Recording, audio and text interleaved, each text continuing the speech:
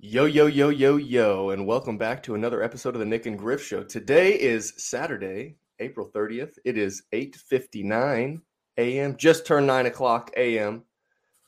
Griff, how was your week, man? Pretty killer, brother. California weather is pretty insanely nice. That's what I would take away from this week. Anytime there's a bad day, it's really not that bad. If you've grown up in the Midwest, or for that matter of fact, played football in college in the Northeast. You know what? Yikes. A Wednesday in California is not the same for everybody, okay? It's not the same.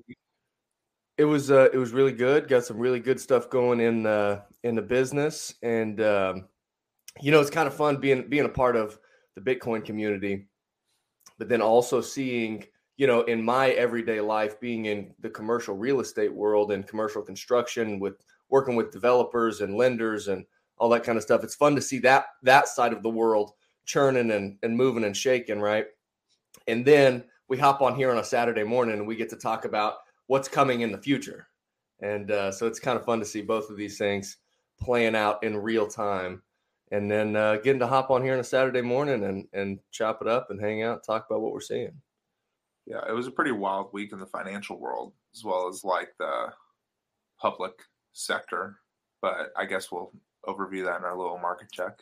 We will. Let's hop into the old market check here. What were some of the things that you were seeing here this week? As you know, I loosely keep up with a lot of the traditional markets. I just saw that they were down. I saw Amazon took a 15% dump. Because everybody calls it a dump in Bitcoin, it's a dump in Amazon. What a shitcoin that is. And secondly, I saw that the NASDAQ is down like 21 or 22% this year, and Bitcoin is only down 17. Yeah, so let's look just year to date. Yeah, look at that. Does that count as decoupling? Because obviously it hasn't decoupled yet, but it is going down less, which in a recession is kind of impressive if you think about it. Bitcoin's pretty resilient. Look at that. I mean, that right there is your COVID or pre-COVID top, and then it drops way off, and then we're cruising, right? It's kind of interesting You're looking at some of these types of things, or looking at like the S&P, the Dow Jones, the NASDAQ. It seems interesting that we fall off, right, during COVID, and then they print all this money. It seems to make sense that if they print a bunch of money and it all flows to equities, that the true impacts of inflation, as far as how they impact the markets, might be lagged behind, right? Because if everybody took all that stimulus money, all that extra printed money, and it went all here, right, and created this artificial boom, well, then whenever people realize that it's all just made up and fake and not exactly the truth, and they start selling off, well, then that's when you start to see all the money flood into the markets, right? Or could be, right? I don't know. I'm just speculating there. What are your thoughts on that? Does that make sense? I don't know if the logic makes sense there. It seemed like, so you're saying like just the way money is flowing, there's a delay from what market first to? Yeah. So imagine like, so they print all this money, mm-hmm. and all the money that's printed that gets thrown out into the market, let's say that people throw it all into the markets. And let's just say, for super simple example, they throw it all into the S&P 500. And then because all this excess liquidity is thrown into the S&P, that it jumps in price, right? Therefore, it would create this artificial boom in the stock market. But that all that printed money did not go out into the markets and increase the price of products as drastically as it could have, right? But then people start to realize, oh, this market is artificial, right? This price isn't real. It's because of the printing of the money that got thrown into the market. People sell off, and then their sell off, and now that excess liquidity is in the hands of the people who sold all the stock, and then it starts entering the market a little slower. I mean, we're seeing inflation at 8.5% in March. I mean, is that a lagging effect, or is that showing real-time effects? Obviously, we could talk about how the metric is done, but we know what it's actually showing. I mean, we also know that they changed that metric to their liking. It's like you take I mean, relative inflation is hard to really gauge. That's why a lot of economic theories suck, because you're really like, who are you to tell somebody that the economy is good? It really is all relative depending on who you are. The economy is not good right now. Not if you don't own assets, not if you haven't been able to play the game for a little while. It's really hard to absorb these inflationary like bubbles. It's also really hard to absorb the prices as a regular day consumer.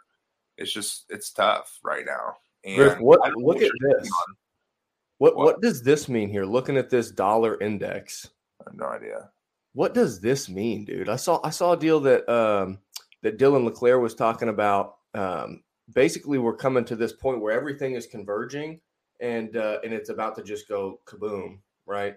But it's super weird looking at this. I mean, with the markets falling off, and then the currency, the dollar, coming up in value. What does this even mean, dude? There's so many pieces. Maybe we know somebody else that can help us out with this. Hey, we got Joe Consorti coming back on. I don't know if you saw that on Twitter last night, but got him scheduled. He's going to come back on, and he's big on this type of stuff. He likes tracking the macro trends, the charts, all that kind of stuff. So we'll have to see if he's got any thoughts on this. I'm sure he does. But hey, for you guys that are listening here, the S&P over this past week, it is down $155. It's sitting at 41.31, and Bitcoin is, let's see, on the week down $755, and it is sitting at $38,400. Let's look at the NASDAQ here. Well, that one Bitcoin is still one Bitcoin. You know what I'm saying? That's really the main thing, right? I mean, it really is the main thing. There's been a lot that's going on in Bitcoin, obviously, but the market, I'm pretty sure within the last week, the hash rate is now at a new all-time high. Yep, I've seen that. More secure than ever. It's still the greatest incentives program ever. I will say, because I like doing this now, I need to start saving my favorite tweet of the week so that I can read it on here. That'd be a good little piece there, yeah. Yeah, my favorite tweet of this week, though, was somebody who was like, blockchain had been around. Bitcoin's innovation is not really blockchain. So everybody that's so obsessed with blockchain, like that's not what we really got right with Bitcoin. What Bitcoin got right was proof of work and an incentives program that makes it so that it is more advantageous for you to join the network than it is for you to attack it. Those are two things that Bitcoin did better than any other hash cash or whatever they had back in the day. That's what made it better. And so I think people just don't understand. People continue to not understand one Bitcoin is one Bitcoin, and the Bitcoin standard is coming whether you like it or not. Bitcoin does not care. And I don't know. That's just what I would like to kick it off. Hey, another piece. I had a super interesting conversation, and I'm excited. We've got this guy booked to come on the show as well. Big geopolitical guy, talking about the mass adoption of Bitcoin as a legal tender, as a currency, as a store of value, all of these different pieces. We were talking about the Central African Republic that just announced that they are going to be adopting Bitcoin as their legal tender, right? So that's the second country. So we've got El Salvador, and now we've got the Central African Republic. But we were talking about mass adoption and the order that has to go in. I sent you a string of text messages. I want you to dive into this with me. We're gonna have to now. We'll dive into it with the guy whenever he comes on the show, because he really took me through his thought process, and it really kind of shocked me. I'd kind of thought about what he was talking about before, but not to the depth that he brought it. And so that was really interesting. So I'm excited to have him on here in a couple of weeks, and we'll get to dive into that. But before we get to more guests, I'm excited to have another guest on today, another local Tulsa Bitcoiner, been in the space for a long time, well-established guy. Got to meet him, let's see, at my first Tulsa Bitcoin meetup in person, I guess, met him for the first time there. Talked a little bit on Twitter. Got to be a guest on his radio show and podcast last week. I think it was last week. And we are excited to have him here. He is the host of the Cryptocurrency with Matthew J. Moore show. And today we have got on none other than Matthew J. Moore himself. Welcome onto the show, Matt. How are you? Hey, doing good, guys. Happy to join you. Absolutely. How has your week been? We normally like to start this thing off and what was your week like? What's happening in your world and what's man. Just in talks with a couple of potentially new sponsors for the radio show. I've been hammering out some new guests, and that's kind of been my main focus. So, and the spring is here, so I'm actually celebrating spring. So I'm actually looking forward to that. Yeah, I don't know, Griff, if you can see those sunglasses too well, but I got to see them in person the other day, and these suckers are no joke. Those things are like a whole face shield in football. That's right. Things cover a lot of surface area right there. Yeah. I have not. Well, we met right before the show here, but how did you start a radio show for Bitcoin? Where'd you get that idea? Why did you start it? Where are you guys at now? Has it grown a ton? How's it been doing? So we've been doing it for a year. We've had, wonderful guests like Mark Yusko and Greg Foss and some really big names in the Bitcoin space. And recently we just had Brian Harrington from Choice App, which I think maybe you guys have coming down the road. But it's been a blast because, a year ago I had a friend of mine, his name was Eric Cooper, who is the co-host of the show. He was a salesman at Cox Media Group, and their program director had an opening slot in their kind of financial section of their programming. And they were like, hey, do you have any ideas of, what we could do for this slot, Sundays at 5 p.m. to 6 p.m. And Eric was like, well, have you thought about doing something with cryptocurrency or, stuff like that? And he's like, no. He's like, actually, I've never even heard anybody doing that on the radio. And this is like not only one of the top performing radio stations in Oklahoma, but this radio station has won national awards over and over again. And they've got this cult following. And yes, a lot of the listeners are geared towards the baby boomer generation. But when Eric approached me about the idea, because Eric was like, listen, you're the guy that I know that could talk for an hour about this stuff. And have it be entertaining. And so he's like, do you want to do it? And I was like, yeah, man. I was like, absolutely. Because I got into the space. I started buying Bitcoin when it was roughly around $800 in 2017. And just been head first into the space ever since. And for me, I just wanted to get the word out. I wanted to let people know about how our money system works, why it's going to fail, what they can do to protect themselves, why Bitcoin matters. And so, I've been this annoying guy on social media in my, small network of people that I have here in Tulsa.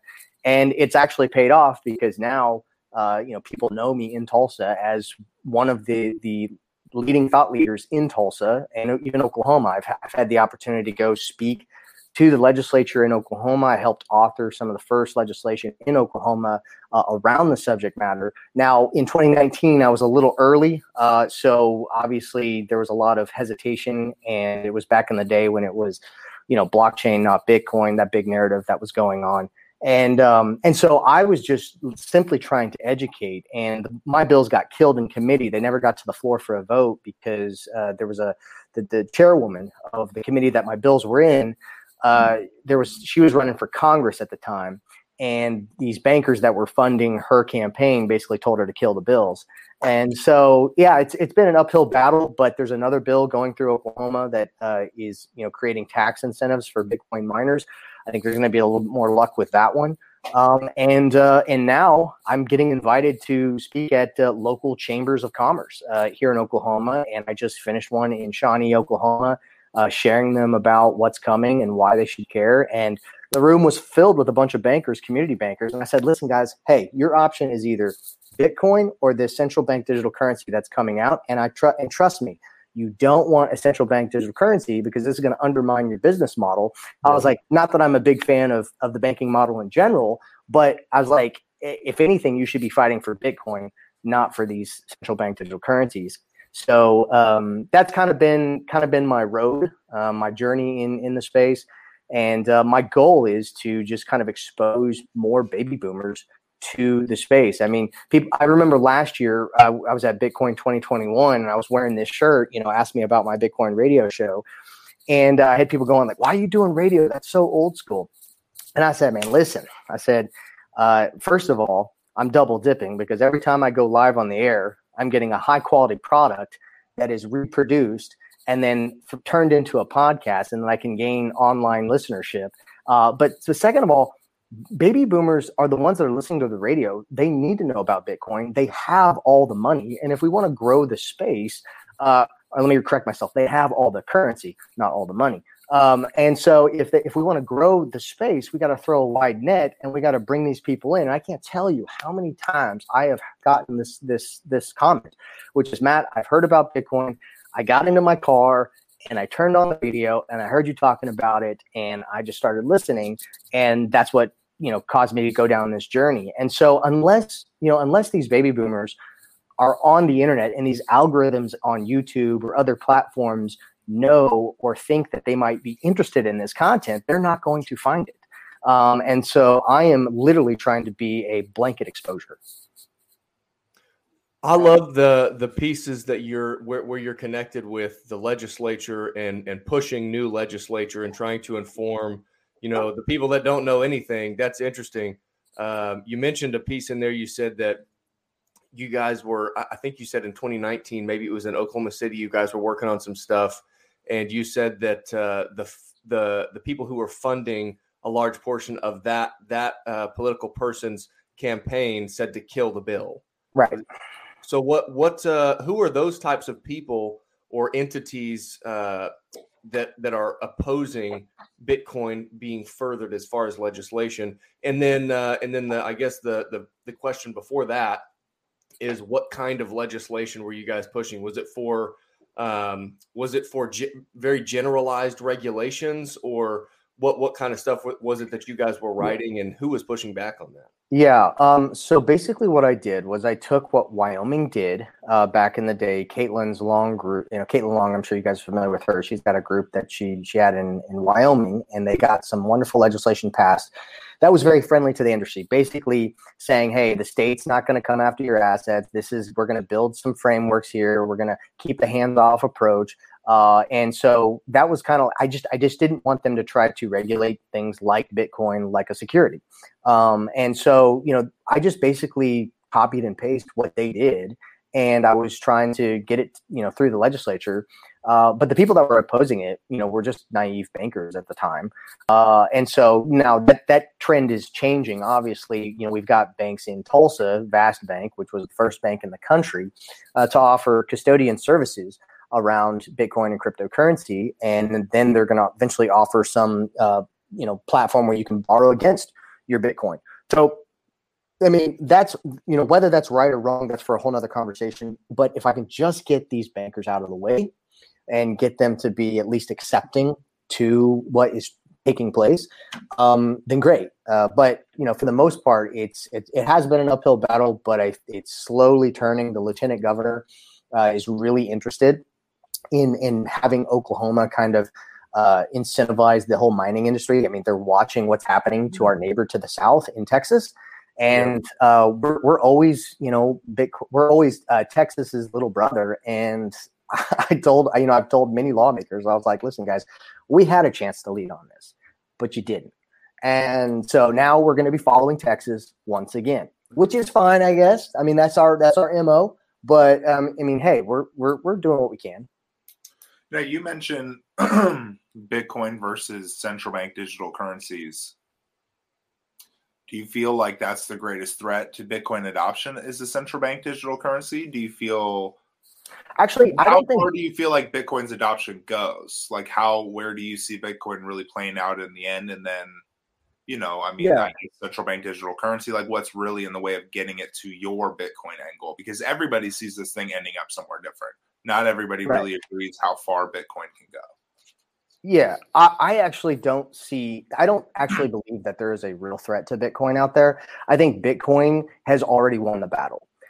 And so for me, I look at it as Bitcoin is that level one store of value, the ultimate asset the best kind of collateral that you can have. It is going to be the best form of money the world has ever seen for a digital age. Absolutely. But the central bank digital currencies, the reason why I make that parallel is not that I think central bank digital currencies are a threat to Bitcoin. I just don't want people to be naive and get sucked in to this. Hey, go to the Federal Reserve's website, download this app. We'll give you $10,000 of the new crypto dollars or whatever they want to call it. And then they're stuck in a nanny state that's constantly monitoring, tracking, and controlling their lives and their finances. And so I basically am telling people, like, listen, do you want freedom or do you want oppression? Because this tool or this technology is much like a gun. It can be used to liberate or it can be used to oppress. Do you want a closed system or do you want an open system? Do you want a transparent system? Do you want a system that, is the full nodes? And if there is a mining component to any of it, it's all going to be controlled by an elite group of people. So I'm just trying to create the parallel, know what you are getting ready to accept, because these changes are coming. And there's two camps. There's one camp that is centralized and wants control and wants the status quo to continue.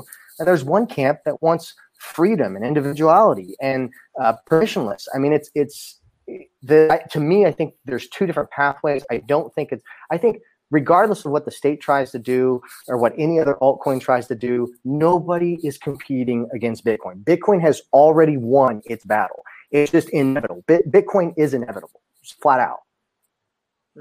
You bring up a couple of, several interesting pieces here. I love the idea of, and we had kind of talked about this. There's all these altcoins. There's Bitcoin, there's Ethereum, there's Shiba Inu, there's Dogecoin. Everybody hears about the larger names. Everybody hears about those. I do think I agree with you there in that there's all of these other pieces that are doing what they're doing, whatever that is, depending on the project and all that stuff. You've got, of course, you've also got to wrap into that, like NFTs come in somewhere, and there's just like this whole space that so many people don't know about what's going on, right? And even for Griff and I, and I guess I'll just speak for myself, but having dove into the space, there's stuff about NFTs and crypto just in general that I'm not really sure what this is or what's going on here, how this works.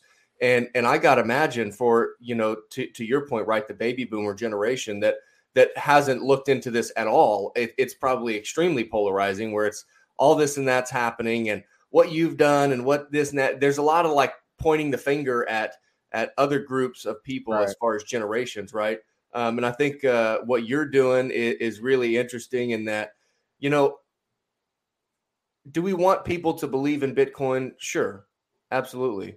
But at the end of the day, if we can plant a seed in somebody's mind to make them think about this stuff, right? So that they can have somewhat of a foundation to push off of, to maybe create a little bit more curiosity to go out and figure out what it is for themselves, to form their own opinions. That's big time, man.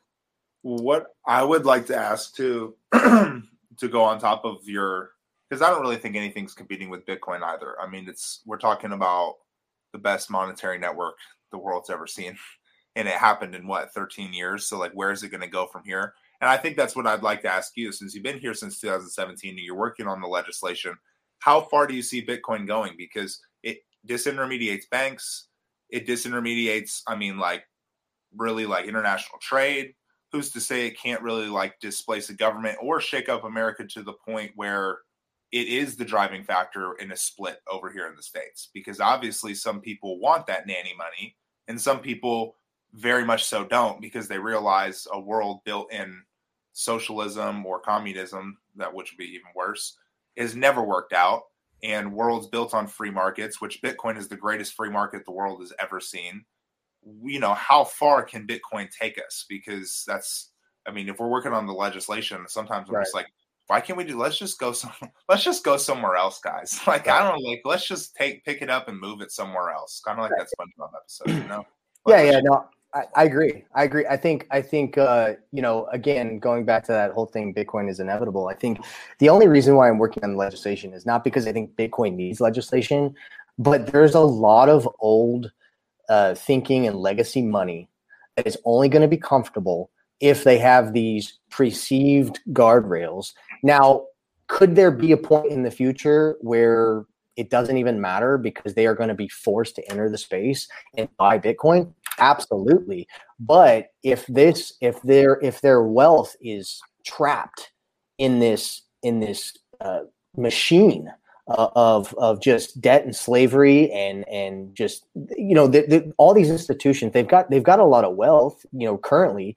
But if they're going to survive, at some point they're going to have to put it into Bitcoin.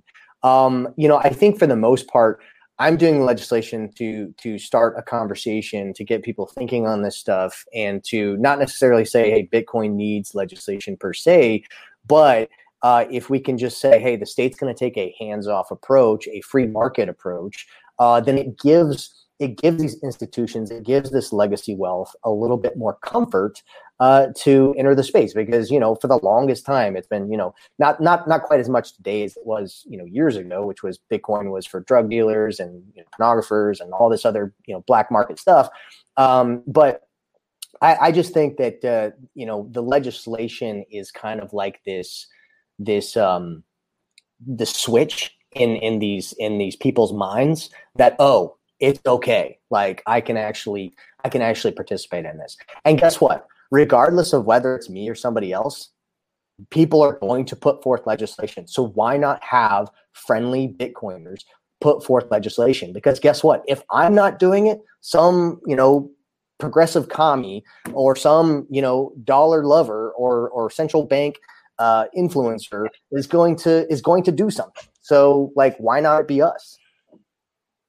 That's beautiful. I saw a tweet. Speaking of the best tweet of the week, I saw a tweet and it was it said, Bitcoiners don't trust, verify, and then it said, fiaters trust the government, don't verify. It's like, yikes, But that's real. That like it's funny to simplify it into such a basic statement, but it's like that's kind of right where we're at, right? I mean. Do you have any orange pilling stories of a baby boomer that you're proud of that you would share? I mean, like, do you have one that's like really great, like pretty funny? You were able to So actually, my dad. So my dad's been pretty successful in business, and our family's in fundraising. And 2 years ago, I basically told him that his companies needed to buy a company called the Giving Block, which is basically an API that offers nonprofits the ability to accept cryptocurrency for donations. And this company will actually solicit on their behalf to the crypto community in order to incentivize people in the space to donate crypto to offset any capital gains tax that they might have. And so I really kind of liked their model. And I told the CEO and I told my dad, I was like, hey guys, I think you guys need to buy this company and integrate it into your services. Because I think, cryptocurrency donations are going to be a thing in the future, especially for nonprofits. And today we're seeing a lot of it. I can't tell you how many times I get asked internally about this subject matter. And a lot of nonprofits saying, hey, can you show me how to accept cryptocurrency? Well, guess what? Like a couple months ago, the CEO and my dad called me and they were like, hey, what was that name of that company that you told us to buy like 2 years ago? I was like, oh yeah, the Giving Block. They're like, yeah, it got bought out for $300 million. And so I was like, well, I mean, I told you, I mean, like, but at the same time, it was like, okay, they're like, oh, yeah, Bitcoin's the future. So that was a very pivotal moment, but I thought that was a fun story. That's good. Changing direction a little bit. We were talking, earlier about the banking system. We talked a lot about the traditional banking system. And I know that here recently, I've seen just tons and tons, and I think you guys have too, about all the energy consumption. Oh my God, Bitcoin's going to destroy the world. It's going to cook everything, this and that and this and that, right? And I was listening to, I love Bitcoin Audible. I love listening to the Bitcoin Audible articles and stuff, the quick read, the crypto quick reads. Let's say that 6 times fast. love listening to those, but was listening to some stuff about the energy consumption. And I think he may have mentioned it in passing, but it made me think about, it's not like the Bitcoin mining industry is just additional consumption. It's going to replace what is already consuming, right? It's not like we have the banking system and then crypto comes in on top of it.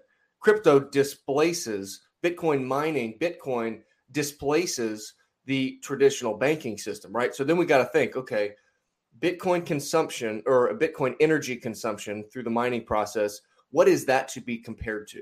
Is that to be compared to, the amount of energy that is consumed by the politicians and people that work within the Fed?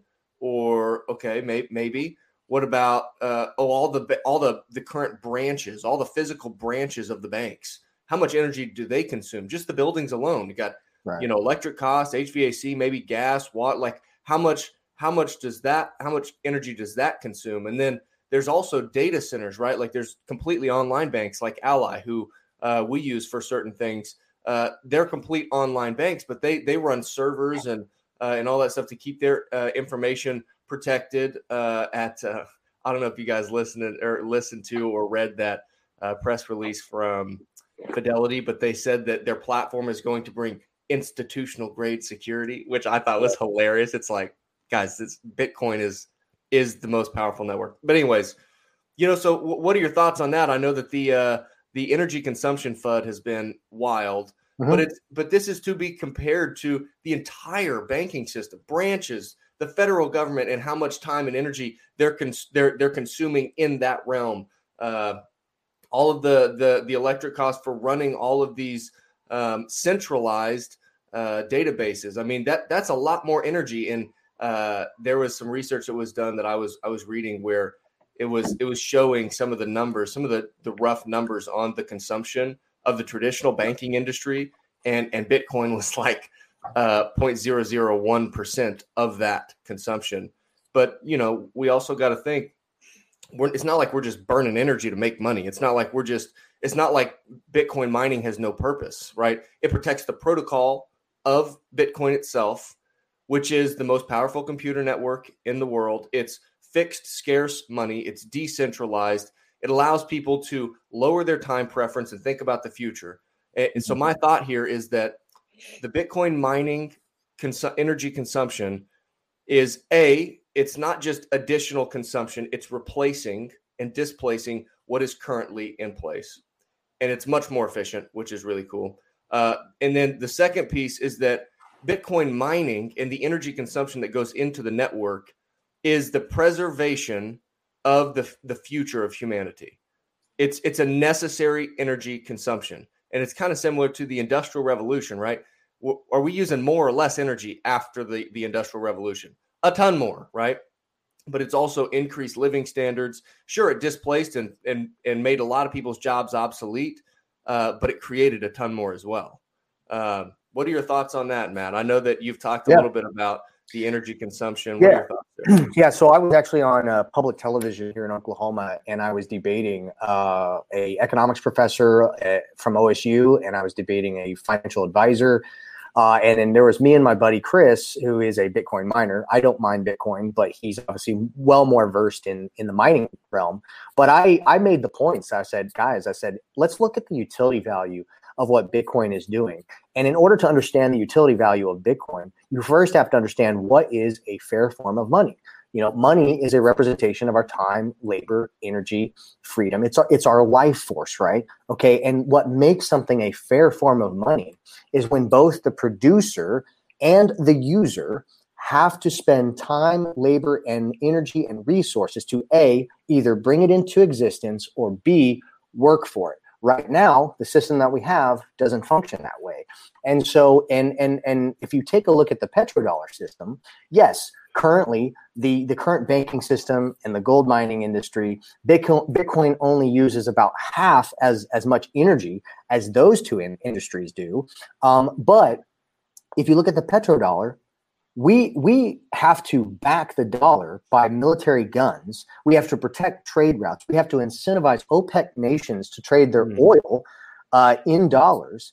And in order to do that and secure the title of world reserve currency, we have to spend billions and trillions of dollars into a military. Basically, we're printing money from thin air in order to fund this. And I said, and how many fossil fuels does the military use? And we use 4.6 billion gallons of fossil fuels a year to make sure the military keeps going and does what it does. And so, if we want to talk about, carbon footprint, let's talk about the fiat dollar system. Okay. Right now, Bitcoin incentivizes people to find the cheapest energy. And guess what? The cheapest energy isn't always fossil fuels. That's actually renewable energy in remote places. And so you need to build an incentive structure that makes renewable energy more viable. And I believe that it's going to be more and more in the future. It's already headed in that direction. That most of Bitcoin's energy consumption is going to be renewable energy. Just because something consumes energy doesn't necessarily means or equates to carbon footprint.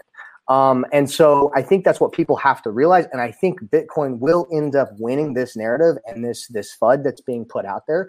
Because, if humanity is going to progress, if humanity is going to advance, we have to have the ability to capture the entire energy production of the planet. I don't know if you've heard Charlie talk about this, but there's the type 1, type 2, type 3 civilizations. The type 1 is a civilization that's able to harness the full energy capacity of their planet. Type 2, I believe, is the solar system, and type 3 is its galaxy. And humanity, we haven't captured the entire energy production of the planet. And when I say capturing the energy production of the planet, that doesn't mean it has to be CO2 or carbon emissions or carbon footprint.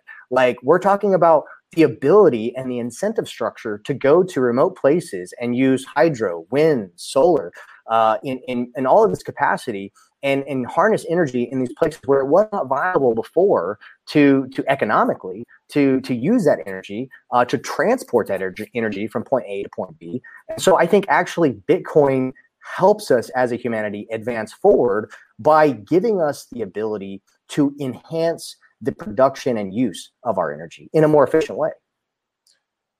That's if you want if you want these rural places and these small countries to develop. Obviously, there seems to be some powers that be that don't. I mean, do you have anything that you've thought about or seen recently where it's just like, these guys don't want to see the Central African Republic grow? I mean, because what we're kind of talking about, right? Like, you're monetizing wasted energy, which gives us an entire kind of like a new industry to fill with jobs, to fill with people who need to work, to fill with all kinds of new cool ideas. And not to mention how many different companies can be built in kind of a decentralized money landscape, right? So I guess I would like to take this to what's happened with Twitter, with Elon. Do you kind of feel like Twitter, like, do you think he's going to make a push and actually do something with that platform in Bitcoin and cryptocurrency and kind of decentralize it? Do you think he's doing it for, some people think he's doing it for AI to help out with his robots so that they actually have free speech?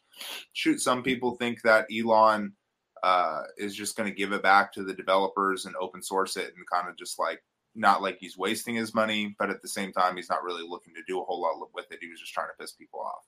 Do you see, like, where do you see Bitcoin playing in kind of the Twitter space, but also just like developing and like building a lot of industries and changing a lot of industries really into something completely different? Right. Yeah. I mean, and I think to your guys' earlier point, I mean, I think, regardless of what happens, I think people are going to be incentivized to adopt and use and leverage the Bitcoin ecosystem in whatever they're doing. I mean, the comment that I make all the time when I go to speak at some of these chambers of commerce is, just like the internet, disrupted multiple industries and touches every part of our life, so will Bitcoin. And so even to a greater degree, because we're talking about a peer-to-peer network that is essentially money and value, but and energy, the monetization of energy. But I don't, as far as Elon goes and Twitter goes, I don't know exactly how that picture is all going to work out. I do know that Elon has gone through a evolutionary process. I think he's kind of slowly taking a more friendlier stance to Bitcoin. But the one thing I can't. I'm not 100% certain about him or anybody else because we're all hard to be. What's that? I think it's hard to be just with billionaires and the way our current monetary system is set up. They really do have, I don't want to say an inequitable amount of power because that brings in a whole host of different discussions. Right. They have a lot of power that in a sound money world, it'd be really hard to achieve that amount of power in a Bitcoin standard, right? But you can go on. I mean, like Elon is his character. It's hard to figure that guy out. We don't know. Yeah, it's obviously hard to figure him out, but I mean, he does say good things every once in a while. He says more good things than I think he says bad things, especially when it comes to his opinion on AI. I mean, he's always had whether he's right or wrong. A lot of times he just needs a little bit more information and a little bit more time to consume it and think on it. But his approach has always been approach of caution. And an approach of innovation and break the rules and think outside the box. And like, if there's one billionaire that I was going to have to put all my trust in, like, not that I want to, it would probably be Elon. Yeah, that's a good point. So I think that's fair. I think I would, if we're playing the pick billionaire game, I would probably pick him as well. I mean, I don't know who else would even come close. Obviously, there's just a lot of other billionaires in the world, the people he bought Twitter from, for example. So it's just like, yeah, I don't know who else we can trust, or I'd like to just trust a new monetary network so that we could, somehow like get out from under where we're at right now. That would be kind of great. Right. But I don't know. The other thing that I wanted to touch on with Matt is what was the whole Compass mining thing? Like, I don't understand. First of all, I don't really understand what the big deal is about Compass mining. Are they trying to basically make it easier for people to mine? In a sense, you know what I'm saying? Because as a perspective, I live in Sacramento, California. I could figure out some way to get these wind turbines and turn that into Bitcoin, I'd probably become a billionaire. I'm not that well versed yet to say that I could even think about doing that, right? But what is the deal with people getting mad at you for promoting a mining company? Like, is that essentially, because that's kind of what I saw. Let me add on top of that too, because we had talked about this, and I love what your perspective on this is, Matt. There's a lot of Bitcoin maximalists, and I'll bring in the term toxic Bitcoin maximalism, in the sense that it's Bitcoin and Bitcoin only. Now, I would say it's Bitcoin and Bitcoin only, and I think Griff probably would as well. That being said, we also can't shut out everyone else that's playing the other games, right? I mean, Griff, you started there, right? That's how you ended up getting into Bitcoin, is through the crypto space in general. And Matt, I love your perspective on bridging the two together. So answer Griff's question there on the Compass mining piece, and then what are your thoughts on bridging the two spaces? Right. Yeah. So I obviously am not well versed in the mining as much as my friend Charlie was, which he was on the show. And so when this all happened, I actually had to ask Charlie. I was like, Charlie, why are these maxis attacking me because I posted this picture of me wearing this T-shirt and thanking Compass Mining for sponsoring Bitcoin Day, which is a touring event that actually came to Oklahoma City that I spoke at, along with other Bitcoiners from around the country who could be classified as your toxic maxis.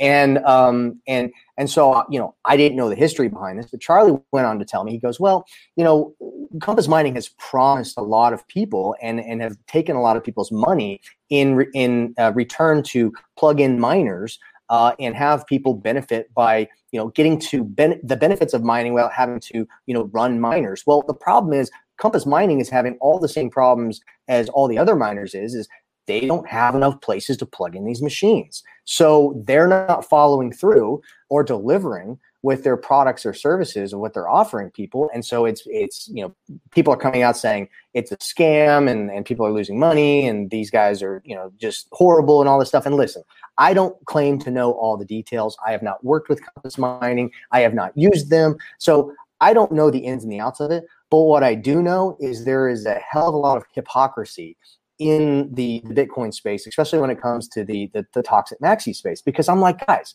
I was like, if you have such a problem with Compass Mining and you want to chew my butt for it, why did you even come to the conference that they were one of the premier sponsors at and you spoke at? I was like, you can't have your cake and eat it too. Like you can't do it both ways. Like, so, pick your side. And I was listening to Dan Held. I know you guys are familiar with Dan Held, and Dan Held's, shares a very similar sentiment. And I'm going to quote him. This was from a recent interview that he was doing with Peter McCormick. And they were talking about this toxic community. And basically, he made the point that early on in Bitcoin's culture and values, the defense mechanism or the protectionism or the quote unquote, I don't know if you'd call it toxic, because back then it probably wasn't toxic. It actually had a purpose, which was to protect things like the 21 million hard cap, the block sizes, reducing the influence of powerful people to impact decisions on the protocol single-handedly. And so this community, since Bitcoin has essentially won, essentially Bitcoin is that hard money. Bitcoin is that base layer for the digital economy. Nobody is competing with Bitcoin. It's almost like this protectionism has turned into this autoimmune disease, and now there's all this friendly fire. And so, there's no major external threat to Bitcoin. None of the other protocols will compete against Bitcoin in what Bitcoin is doing. And so, I think we got to be very careful, because the ethos of Bitcoin is this very libertarian idea of live and let live and let freedom reign and let people make good decisions, bad decisions. The good ones are going to win regardless. And so, I don't want to see Bitcoin and Bitcoiners turn into this cancel culture or progressive nanny state, which it's kind of turning into. And just because I said the word Litecoin or Compass Mining, now I'm going to get attacked. Like, I'm just having a conversation, and I want to have, I want to stay curious. Okay. Like, yes, Bitcoin won. Nothing's going to compete with Bitcoin, but I don't want to be naive to what's going on around us, because yes, most of the altcoins act like securities. So what? People invest in securities all the time. They invest in stock markets. They invest in all these things. And it's not that the elements of this technology development or different protocols can't be useful or helpful in the future. It's just a free market of ideas, people failing and people succeeding. And there's nothing wrong with that. And I don't see any of this as a threat to Bitcoin. Bitcoin, again, like I said, Bitcoin has won. So, for me, it's kind of like the toxic maxi mentality has turned into a religion, like a real religion for people. And I equate it to, like, I'm a Christian. And so for me, the thing that attracted me to Christianity in a lot of ways was, it's this mentality of relationship over religion. And yes, there are some very toxic Christians as well, but I almost equate it to, like, these Bitcoin maxis are becoming these Pharisees where like, they want to throw stones at the woman who committed adultery. And Jesus is like, hey, who here has, who sinned? Who else here has sinned? Like, throw the first stone if you haven't sinned. And they're like, they all drop their stones and walk away. I mean, like, yes, we all make mistakes. Yes, we all, go through a journey. But I don't think that should kill our curiosity or stop a discussion or close people out from the Bitcoin community. Because I actually don't see any of these protocols a threat to Bitcoin. Absolutely. That's really interesting, tying it back to the radio show and reaching an older generation. What do you think are and I would think that it's got to muddy the waters for let's just call it the baby boomers that maybe haven't done the research, right? And then they try to look into it, and then there's like all million of these different things, and there's this and there's that, and Bitcoin's supposed to be the original, it's supposed to be the one, but there's these other 6 things. What are these things? What are your thoughts on how that can muddy the water for people that haven't done the research? Obviously, the only answer for all of this stuff is you've just got to dive in and do your own research, right? But on the front end, looking from the outside in, that for sure has got to muddy the waters, especially for older people that aren't so much in the know. Yeah. So my show is primarily focused on Bitcoin. Yes. Have I talked about NFTs and what is an NFT and what's the definition of DeFi? Like, yeah, I'm going to have those kind of conversations, but again, it's not because I think it's better than Bitcoin. It's literally, I just want to stay curious. I want to present this information to people in the right manner and say, hey, listen, Bitcoin is what you need to focus on. Me and Charlie share the same sentiment. When we hold the Bitcoin meetups, come to the Bitcoin meetup. And if you are a total crypto degenerate and you want to come to the meeting, we welcome you. But our focus at the meeting is going to be Bitcoin. And if you want to go off to the side and talk about these other altcoins and what's going on in that space, yeah, sure, that's fine. I don't have a problem with that. But like, I just want to make sure that we as Bitcoiners are not closing off, the conversation and that we're still being friendly. Because here's the truth. Bitcoin doesn't need us to win. Like I believe that. I think Bitcoin has already won. I think the people that are in it are in it. I think Bitcoin's going to attract more capital. It's going to attract more people. It's inevitable. That's my personal opinion. But I want the baby boomers to focus on Bitcoin because that's where you need to start. That's to understand what's going on in the space. You have to understand what money is, and you have to understand what Bitcoin is and how Bitcoin is solving that. That's interesting. You bring up a couple of pieces there. So, thinking about baby boomers focusing on Bitcoin, and this is something that I've thought about a little bit, just talking with, I guess more so family for me at this point. That's, I guess probably 40 and above. They're like, okay, so it makes sense because you're really young and there's all this future ahead. Talking with Brian, right, with Choice App last week, talking about giving the ability to hold Bitcoin in an IRA, a Roth IRA. I mean, over the next, like, I don't know, like, what are your thoughts on that for, somebody that's just about to enter retirement? I mean, it feels more volatile right now, right? I mean, the system is not exactly in place right now for us to be, we're just going to hop on, be a Bitcoin standard. I don't think that we're super far away, right? But it's kind of strange because we are still operating in a fiat world, whether we like it or not. I'm really interested to hear Brian's thoughts on how he's utilizing Bitcoin as his checking account, as his banking account, is what he was talking about.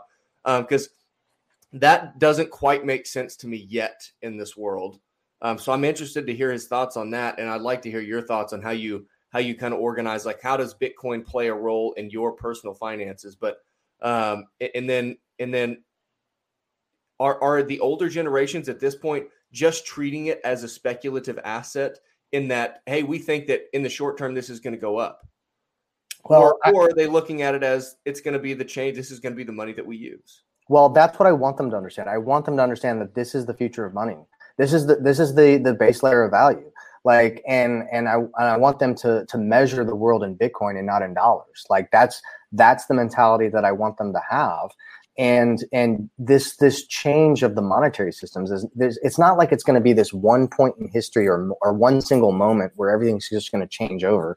You've got one system that's dying and one system that's rising, and it's just, they're going to overlap each other.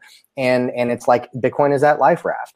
And yes, will baby boomers end up using traditional, investment vehicles that they're familiar with where they can actually get exposure to Bitcoin? Sure, there's nothing wrong with that. But hey, if you're a baby boomer, also learn how to hold your own Bitcoin in a cold storage wallet. Learn how to manage a private seed phrase and private keys, and so I encourage both of it because I think it's we've got.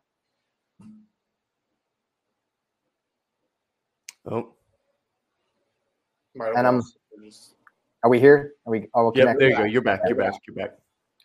Yeah. So like I hear all the time, like, can you just manage it for me? And I'm like, no, I'm not a money manager. I'm here to teach you how to fish. I'm here to teach you how to do this safely. And so I think it's just going to be a process. I mean, like, there's plenty of people in my family who didn't start using email to 2005. Like, there's going to be some late adopters to this, but I think the more that we can make some noise and the more that we can educate people, guys, I got to plug in my computer real quick. Hold on. No worries. It's going to die.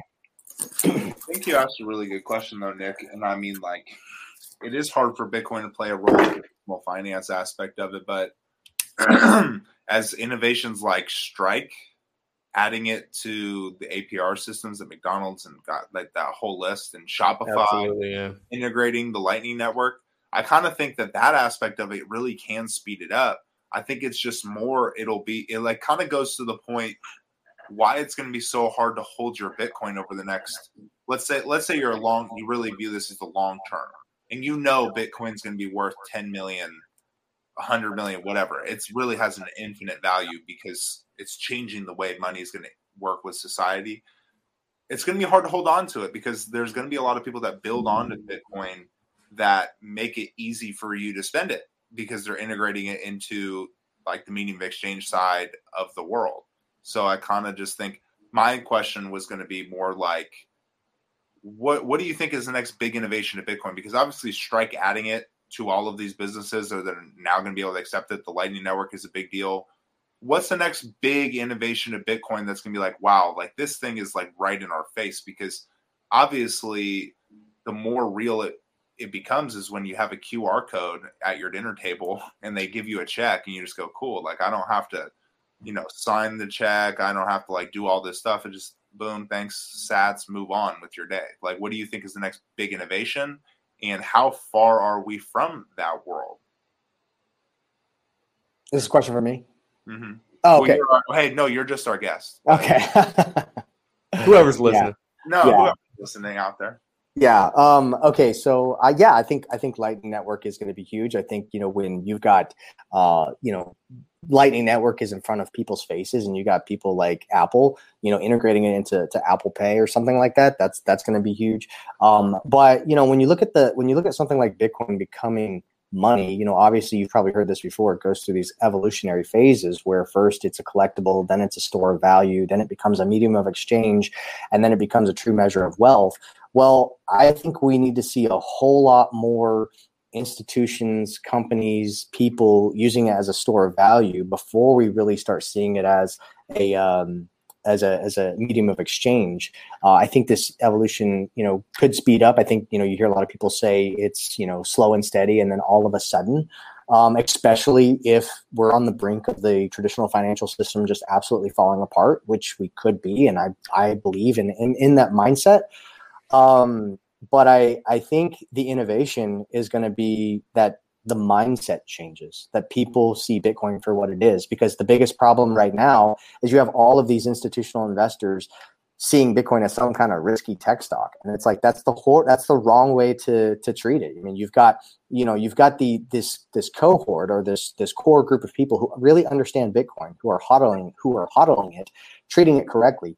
And then you've got the majority of these people who are either traders or speculative, tech investors or institutional investors who are treating it this way. And that's why I think we see a lot of correlation to traditional markets right now. But I do think there's going to be a pivotal moment or this inflection point where all of that changes. But as far as innovation goes, I definitely think payments is going to be a part of it, but I don't think we're going to get to that payment part until people start using it as a real store of value, which, again, mass majority of people who are entering in the space, especially from 2020 to 2021, aren't really seeing it as a store of value. They're seeing it as a speculative asset.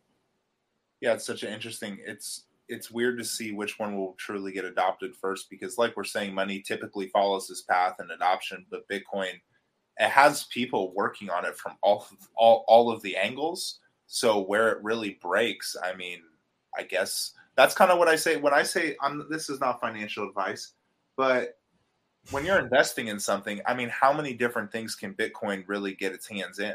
It's like a lot of different things just because that's the network of it, the money aspect of it, the retirement savings of it, even the digital property argument I've heard to Jason Lowry, which I don't know if everybody loves Jason Lowry, but I like his hash force idea. I think it's a good idea because why, like in these type 1, 2, 3 civilizations, right, where hopefully humanity can get to at one point. We would love to be able to say that we can get to Mars and back, that we can kind of fix the world's problems, whatever. To get there, you have to be able to utilize your money better than we do right now. Right. And I agree. Money does have to change, whether it is Bitcoin or it is a central bank digital currency, or it is Ethereum, which I think that might be the worst of all of the three.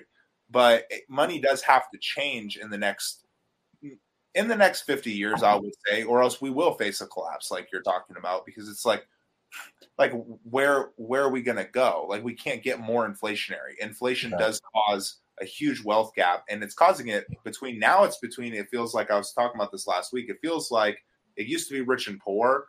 Now it's kind of like if you're middle class, you're kind of becoming poor. And when you attack any country's middle class, let alone America's middle class, one, it doesn't really typically get perceived very well.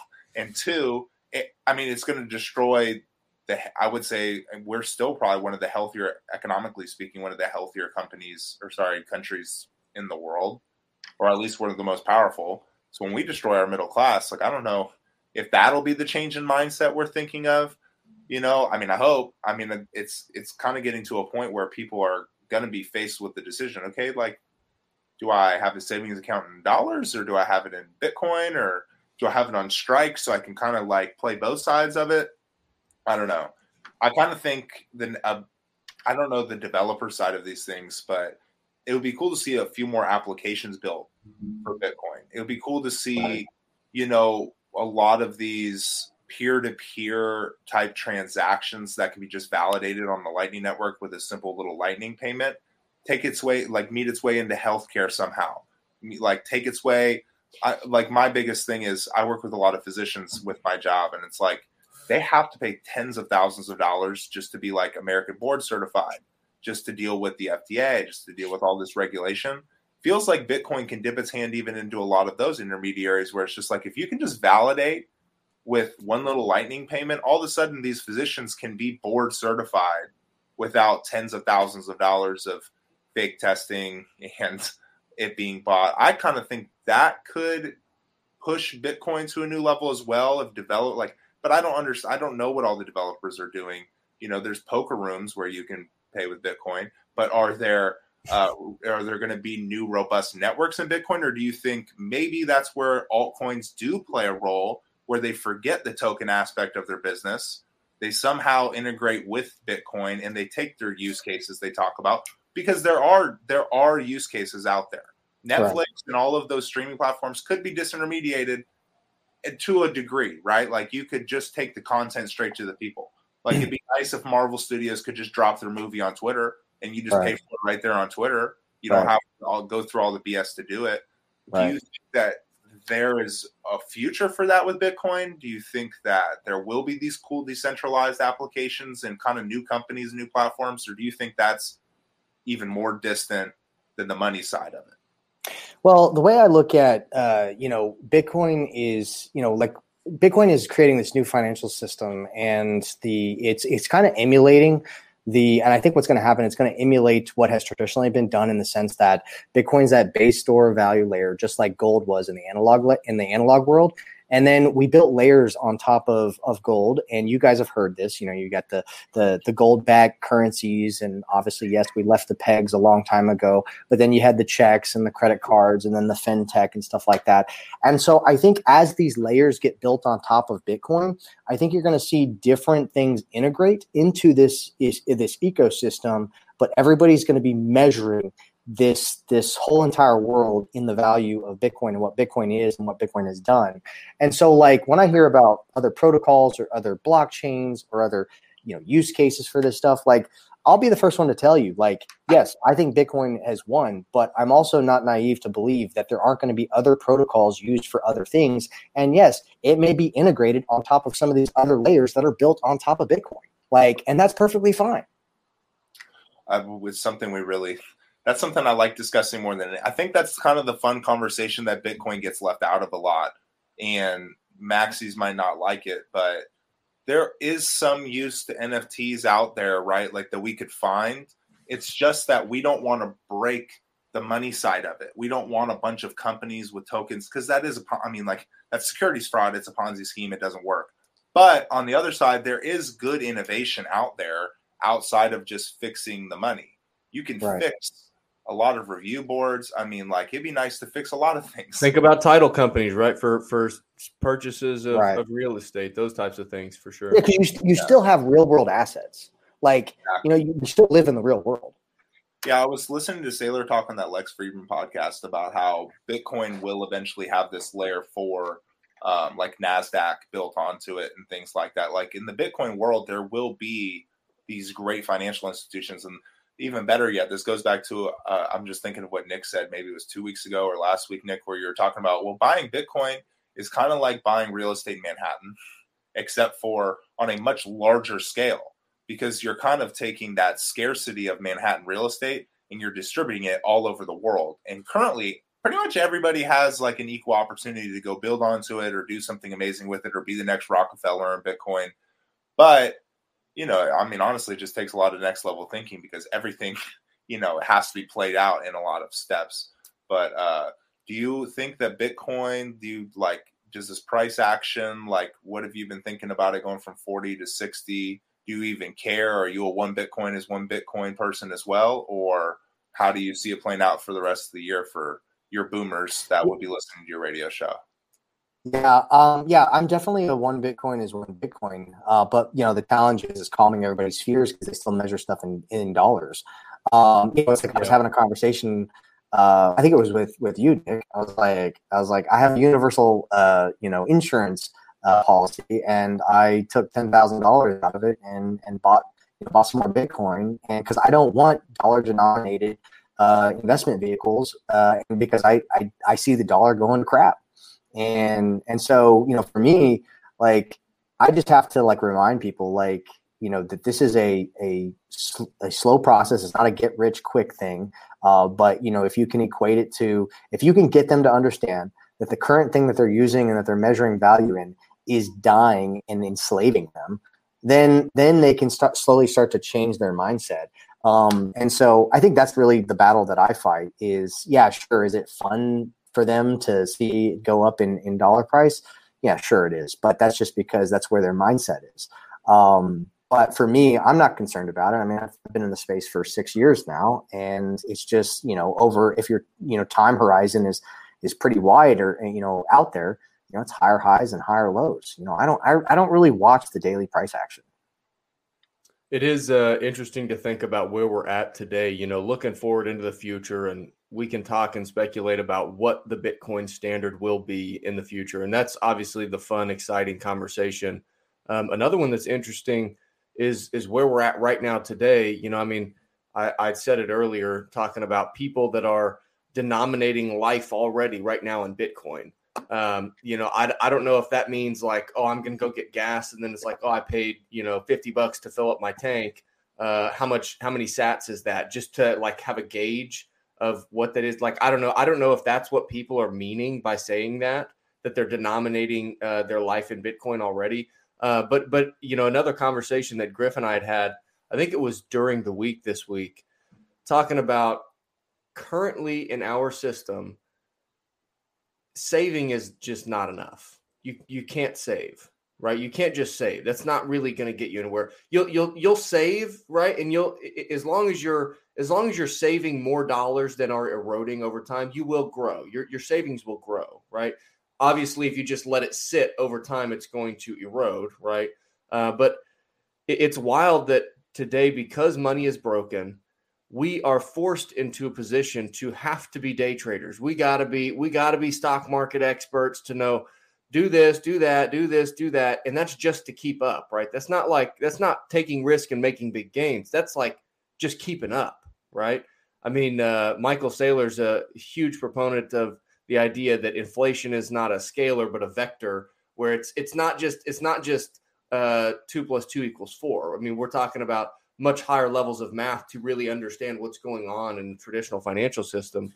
But it's wild to think that, man, on a sound money standard, whether it's Bitcoin or anything else, if it's a sound money standard, man, you can just save. You can just save. And that's all you really have to do. If you want to preserve, right, to hit on your key terms, because Matt, you and I use the same words to describe money. It's economic, it's representation of economic value that is backed by the time and labor put in to produce or earn whatever we want to look at it as, right? But it's time and labor, capital expent to produce in the market or to earn whatever it is. If you want to forego the consumption of that economic value on a sound money standard, you can just save it. But today, if you just save it, it erodes over time, which is that's pretty wild. Now, I don't know. See, now I'll just play devil's advocate.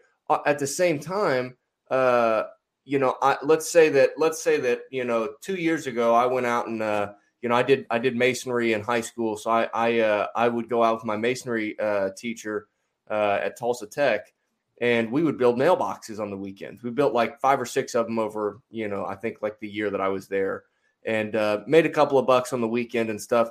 Well, I did that, and I store this value here. Is that as valuable? Is that mailbox as valuable today as whenever I put it together? I don't know. Maybe not. But I did expend time and labor in the market, right? We'll just call it the market to be the broad term, to meet some need in the market, right? Somebody needed their mailbox fixed or a new mailbox placed. Well, I met the need. My tech instructor and I met the need. We got money to pay for our raw expenses, and then we cut the profits and we part our ways. And now we met a demand in the market, and we got paid to do that. And now I could take that money and I could go consume it today, right? Maybe I want to go out and buy a steak dinner or something. We didn't make a ton of money. We made like $100 profit each or whatever, Maybe I want to go out and buy a real nice steak dinner because I want to celebrate. Oh, I built this mailbox, made some money. Now I can pay for a nice dinner for myself, whatever, right? Or I could save it and say, you know what, I'm going to use this for something later on in the future. I can save that, and that has the purchasing power that should have on a sound money standard, the purchasing power into perpetuity, right?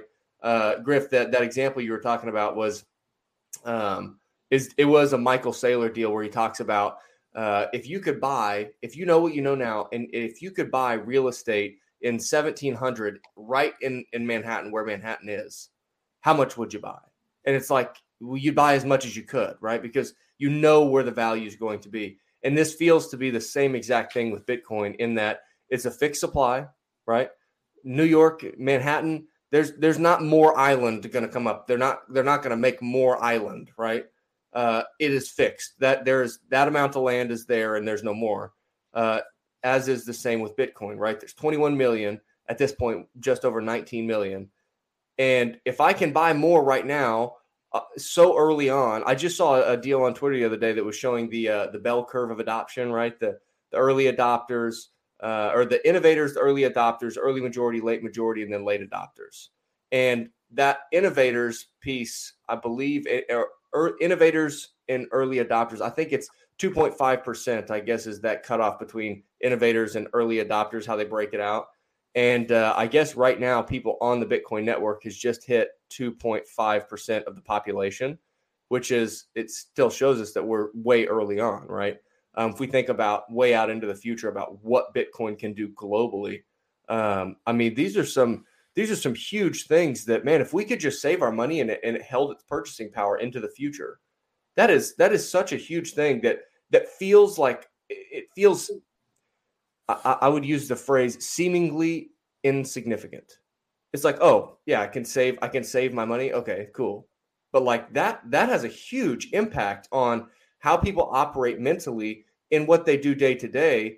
The culture and mindset that starts to nurture and create within smaller communities, and then into larger communities, and now into cities and states and countries, and then the entire world, right? If we're all able to think more about the future, what is that going to do for us? And I think that's going to do a lot of really good stuff, whereas today, time preference is so high that we're thinking about right now, and we're running into issues into the future that were side effects of short-term decisions that we made in the past. And we're seeing the side effects, the ugly side effects right now. I mean, 8.5%. Is that good with everybody? Are we happy to sit here and just take that beating, or do we have to say, hey, like, I don't know exactly what the answer is, but there's an issue. There's an issue going on. And it seems like parts of the answer are this and this and this and this. And that also happens to be only what Bitcoin can provide. Yeah, I would agree. It's interesting then to think about that with the crypto space in general, right? To then try to muddy the waters, right? Because, again, we don't want to ostracize people that are in crypto in general and maybe are playing multiple pieces of the game. That being said, there is a lot of malicious actors out there, people that are trying to take advantage, right? I mean, we all see the stuff on Twitter where it's like, send 1 Bitcoin and I'll send 2 back. And it's like, hopefully like they're getting people. Right. I hate to see it. I mean, if you're at the point where you're giving people Bitcoin, you probably don't deserve it. Well, it's like it's almost equivalent to that saying, you deserve Bitcoin at the price you bought it at. So you know what? I mean, that's the thing, guys. Like, I don't have a problem with people getting scammed. I don't have a problem with people losing money, because guess what? That's how you learn. Like, I'm sorry, but that's how you learn. Like, if you don't learn the hard lessons, you ain't gonna learn. Absolutely. Well, and it's like, ideally you can tell your kid to not touch the iron, and that they listen and trust you. Of course, trust is a whole different conversation in this, right? And as far as Bitcoin and money and all this stuff goes. But yeah, I mean, ideally you can learn those lessons. I mean, Griff and I were talking about this the other day as well. Like, Griff, whenever he first got in the space of crypto, he looked around and played all these different games, invested in all the different tokens and coins, and then eventually found Bitcoin. And it was like, oh, okay, so this is the real thing. This is what I'm moving into. To be fair, I went Bitcoin, invest in whatever, but I always held Bitcoin first. Bitcoin's what I heard about first. It didn't make sense to me. Like, I literally played the whole, what was it? TRX, is that one? BTT, I think. BitTorrent is one. I don't know, because I was like, they have use cases or whatever. So I went from Bitcoin to not really understanding Bitcoin to understanding, like, because the marketing is so much better for altcoins than it is for Bitcoin. I mean, just like naturally, like, until you actually find all the Bitcoin people on Twitter, it's hard to get a good, like, accurate picture of what, like, Bitcoin's going after, or you just don't get enough Bitcoin content to, like, really understand why Bitcoin's best, or you have to do your homework, right? But these altcoins have great marketing. I mean, they really do. And they do have these communities where people are basically praying that the price pumps so that they can get their, like, money back, essentially. But I just wanted to clarify. Yeah. But yeah. I mean, I was Bitcoin, saying that I was Bitcoin first, but I deserved more Bitcoin, I think, at that time. But I didn't have a lot of money. It was at, like, what was it? Like 8,000. But it's so funny. Do you, like, think the narratives that hang with it, the narrative that at that time was like, oh, it's gonna, like, the price is gonna drop, or it's worth nothing, or whatever. I mean, it's the same things they say now at 40,000 or whatever it is at now. And I think they're going to keep saying that till it's like 500,000, maybe 1 million. Like, who really knows? Right. Because, I mean, Bitcoin's value is, like, really is infinite when you think about it, if your time frame is big enough. Well, I kind of see it as like, early on it was, the narrative was, oh, it's only used by criminals. Well, that's kind of fading away. Like, we've kind of proved that, that's not really the case. And if a criminal is using Bitcoin, they're dumb, like, and they deserve to be caught. And so I think these narratives are just going to fade away. As soon as, like, this environmental FUD narrative, it's going to fade away. But, like, because Bitcoin is anti-fragile, you can throw crap at it and you can keep throwing crap at it, but it's still going to win. Like, and so, like, I think it's just going to be one of those things where, you're going to have all these different narratives and these different, like, oh, it's going to go to zero, but eventually enough people are going to realize what Bitcoin is doing and what it is, that they're just going to be like, yeah, I guess those narratives aren't really true, because I think time will prove. I absolutely agree. Also, for those of you who do not know, and I literally learned this the other day, FUD is fear, uncertainty, and doubt. That's correct? Yeah. So when we talk about FUD, it's the fear, uncertainty, and doubt narratives that are being pushed. Griff, you did bring up an interesting piece there, but I'm going to save it for another conversation. But the piece that you were talking about, the marketing for altcoins is definitely different, because Bitcoin does not have a centrally planned marketing team that's like, it's like that's what we're doing right here. We are the Bitcoin marketing team. Like that's why I do like some of those toxic maxis. I mean, I don't, obviously for the Compass mining reasons we were talking about. I mean, just like you said, there are Christians you don't like, evangelists, like people who really like hardcore, nothing else could explain anything type people. Right. It's like, okay, wait a second. Like if you're in Bitcoin, the whole reason you got in here is because you're supposed to be open-minded. Right. You can't get closed-minded on us. We're literally changing the entire financial system is changing, and you were early enough to believe it. So you should be early enough to understand there will be innovation on top of Bitcoin that you, Maxi, whoever it is, you do not like. I mean, it's just what it is. But I do feel like they play somewhat of a necessary role, because that's honestly like the toxic whatever. At one point when I got into it, probably more like a year and a half ago, it was a little bit better. Like it's a little better than where it's at right now. Like it was how I got into it. They defended it. I was like, they kind of trashed a lot of the other altcoins, and through some of the bad trashing, there were a couple good threads. And I was like, oh, that makes sense.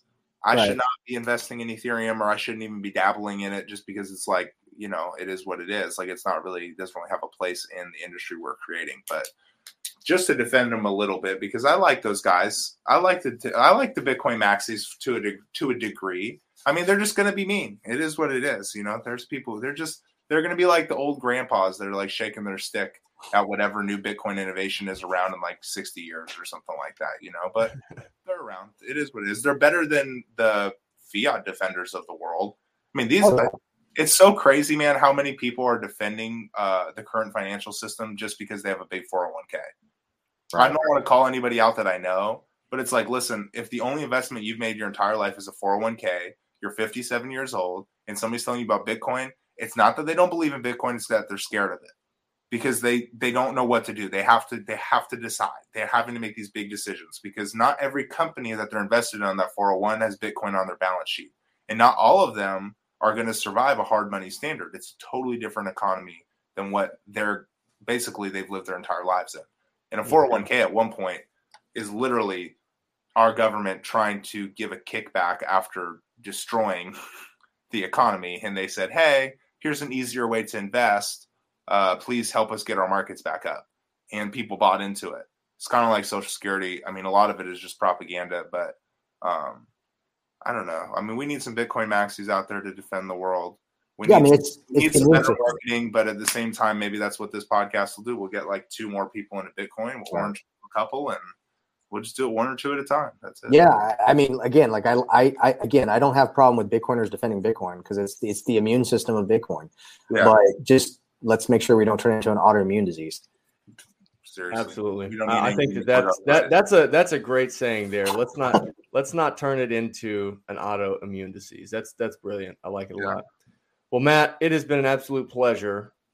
We thank you so much for coming on. It's always fun to hop on and have conversations with other people in the space to, give you another spot to share your information and your perspectives, allows us to learn a little bit more and broaden our perspectives. And hopefully you people that are listening or watching right now, hopefully you guys are having fun and learning a little bit with us and broadening your perspectives. And hey, at the end of the day, Griff and I are here hanging out with Matt as well as others, and just the two of us. We're just hanging out, talking and sharing ideas, trying to make sense of it for ourselves.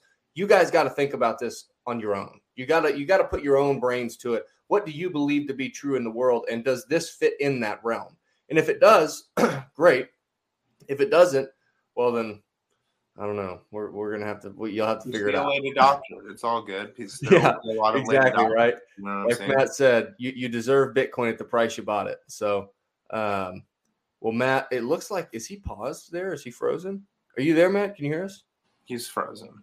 He is frozen. Oh, he's moving a little bit. He's kind of moving. Can you hear us, Matt? Well, Matt, it has been absolutely great to have you on today.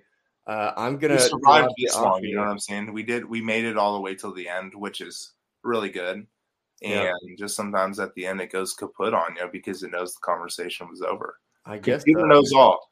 Computer knows all, Nick.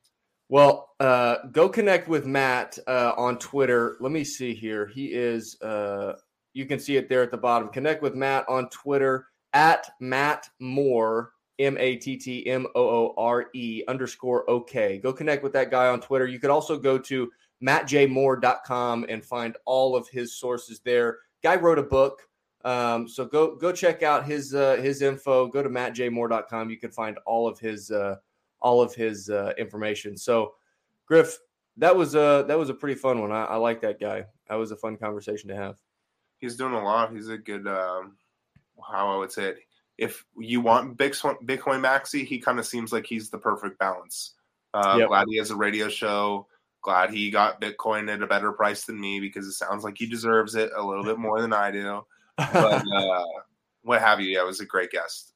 I'm glad that you're connected with all these guys in Tulsa, man. That's awesome. I know the Sacramento Bitcoin meetup has 8 people.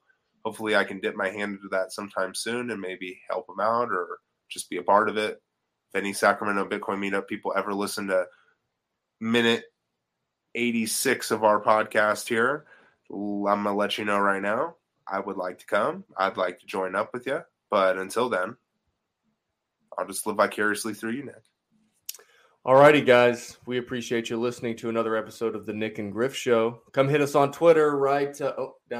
Down there. Come hit us up on Twitter at Nick and Griff Show. Nick is spelled NYC, just like New York City, and spelled out. Griff is GRIFF with 2 Fs, and show at Nick and Griff Show on Twitter. Come talk to us, and we will see you next week. Peace.